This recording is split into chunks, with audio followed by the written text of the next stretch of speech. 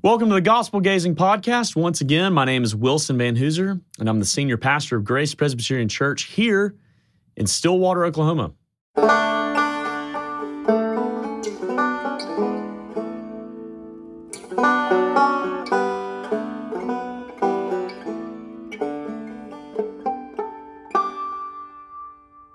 Here at the Gospel Gazing Podcast, our goal is to provide clear explanation of rich theology and apply it to all of life.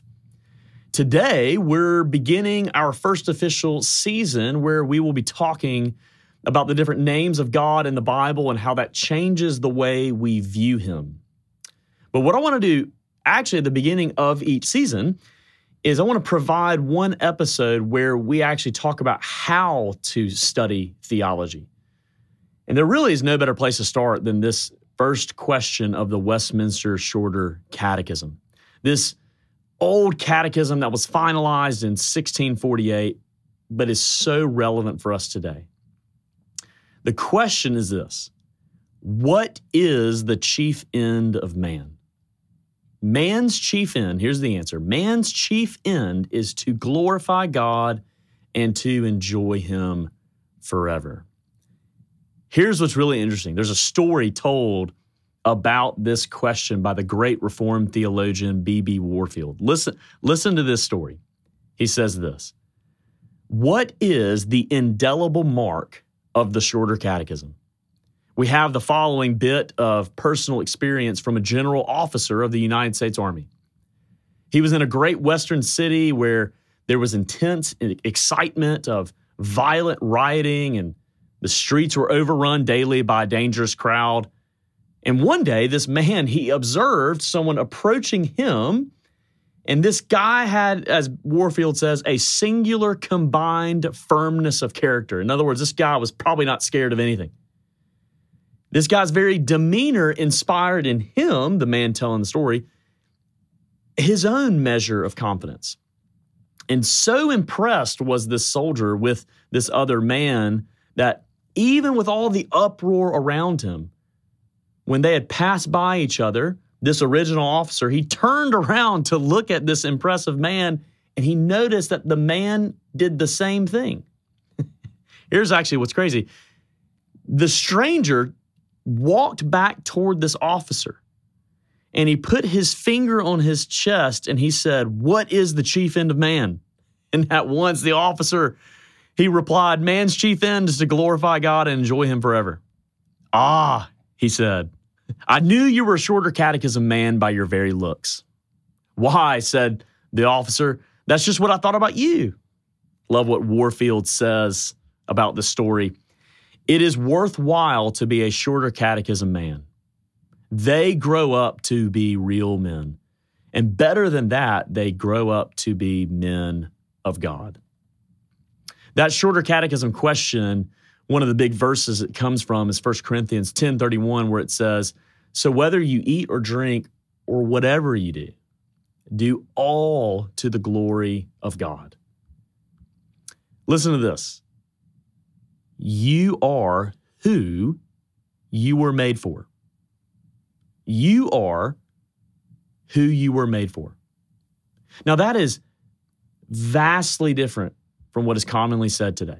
We often hear that we are our own masters. We must follow our hearts. We must always say yes to ourselves, and denying ourselves is supposedly the ultimate heresy today.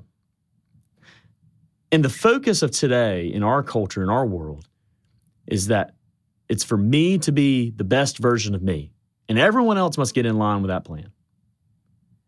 But isn't it interesting that we still find scores of people who are on an endless journey to, quote unquote, find themselves?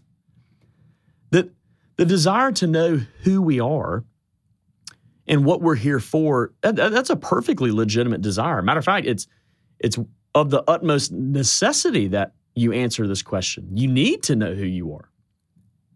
But the question is, how do you actually find out who you are? That's actually what this catechism question is getting at.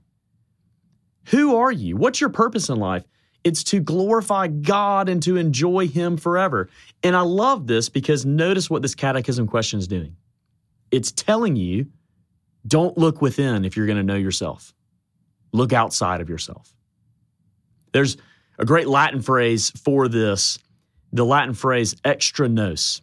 It means literally outside of ourselves. In other words, what it's saying, this catechism question, is that you cannot find yourself by only looking at yourself. Why is that? Well, it's because you were made by someone else. We see that in Colossians 1:16. We also see in Romans 11:36, not only were we made by someone else, but we were made for someone else.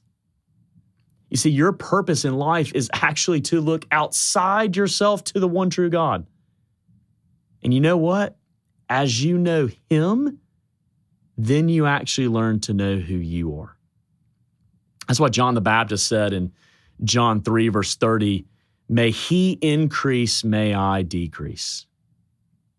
The scriptures tell us in Psalm 100, verse 3, that we belong to God.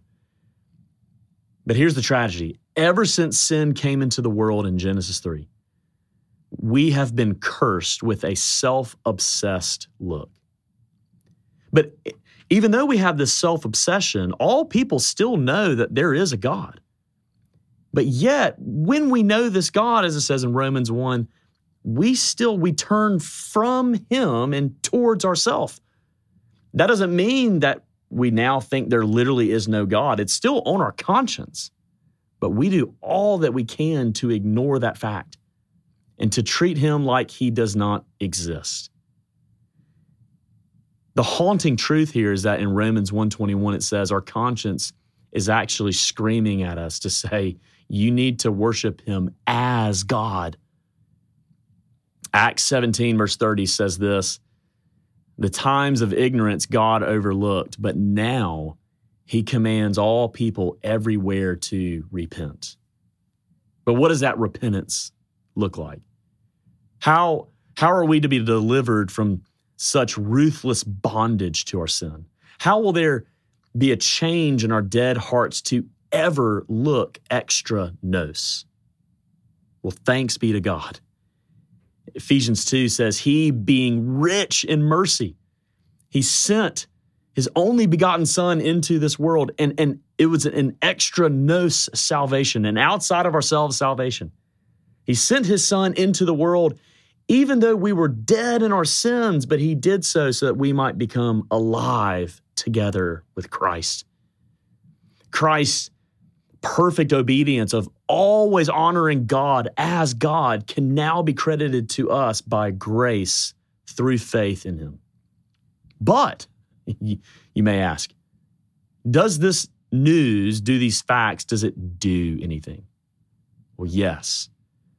Matter of fact, this news does such great things that Romans 1:16 says it is the power of God to bring about an entire work of salvation. By believing in Christ for salvation, you're not only declared righteous by the Father, but the Holy Spirit also begins the work of sanctification in your life. And this means this, that by the Holy Spirit, by His power, you'll learn more and more to look outside yourself towards God to glorify Him and enjoy Him forever. See, the more you actually look extra nos to Jesus Christ, the more you actually fulfill your chief end in life. And that's what we want to do this season. We want to look outside of ourselves to look at the one true God and who He is, and particularly His names and what His names reveal to us and how we can relate to Him.